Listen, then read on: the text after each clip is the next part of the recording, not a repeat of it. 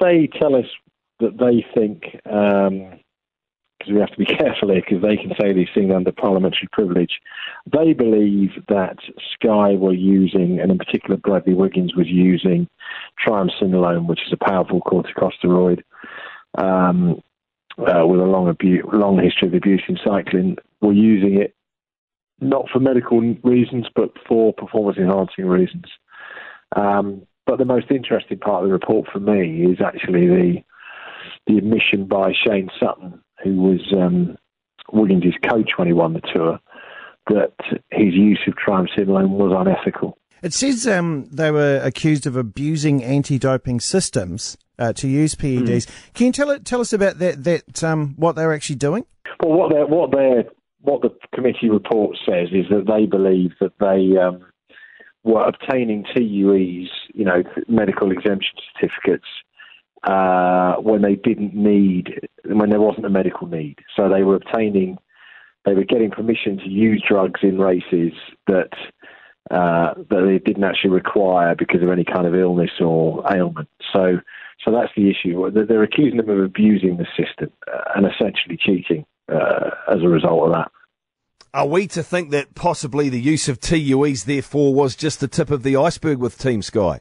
Well, that's a big leap, and we don't have any real evidence of that. There's obviously an issue around a delivery of testosterone patches in 2011, which is yet to be explained, and that is something that's currently being investigated by the General Medical Council here, where they're looking at their former doctor, Richard Freeman.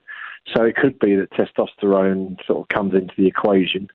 But no, at the moment, the only evidence is of triamcinolone use, which we've obviously known for 18 months anyway, because that was what we were told by the Fancy Bears hack when they revealed Bradley Wiggins' medical records. So, but, this is a drug. This isn't just any old drug. This is a drug that David Miller, the convicted doper, described as the most potent drug he ever used in his career, because the beauty of it is if it's used sort of, to enhance performance, what's great about it, apparently, is you lose weight without losing power. And as the report said, they believe that Wiggins was using it to improve his power-to-weight ratio.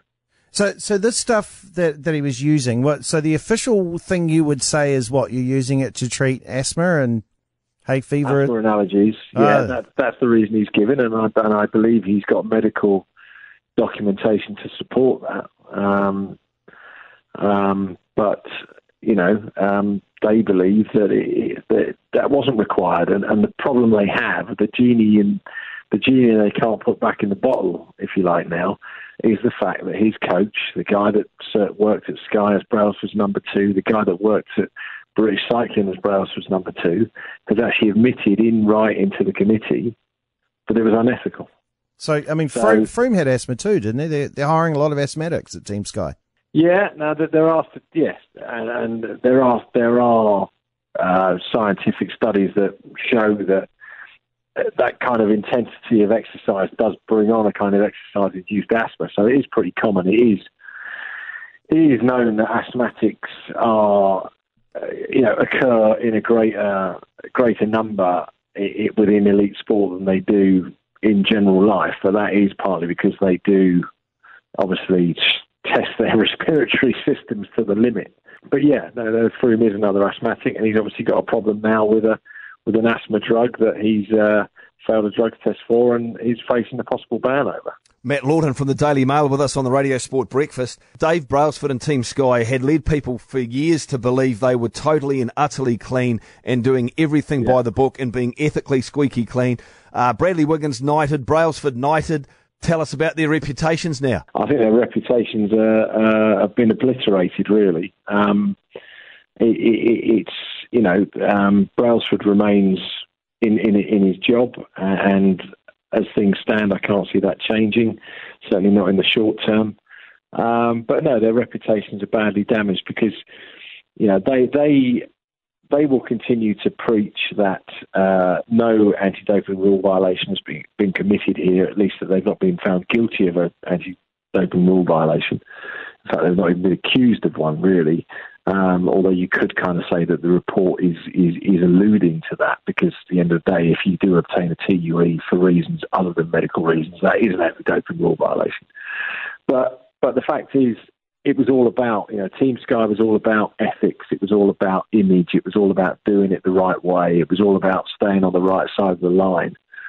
And to be honest, before any of this stuff came out, before I did the Jiffy Bag story, before any of that really, the Fantasy Bears stuff for me, and the fact that Triumph Cinnalone was used by Wiggins before he won the Tour and had been used by him before he was due to ride the start of the 2011 Tour and before the 2013 Giro.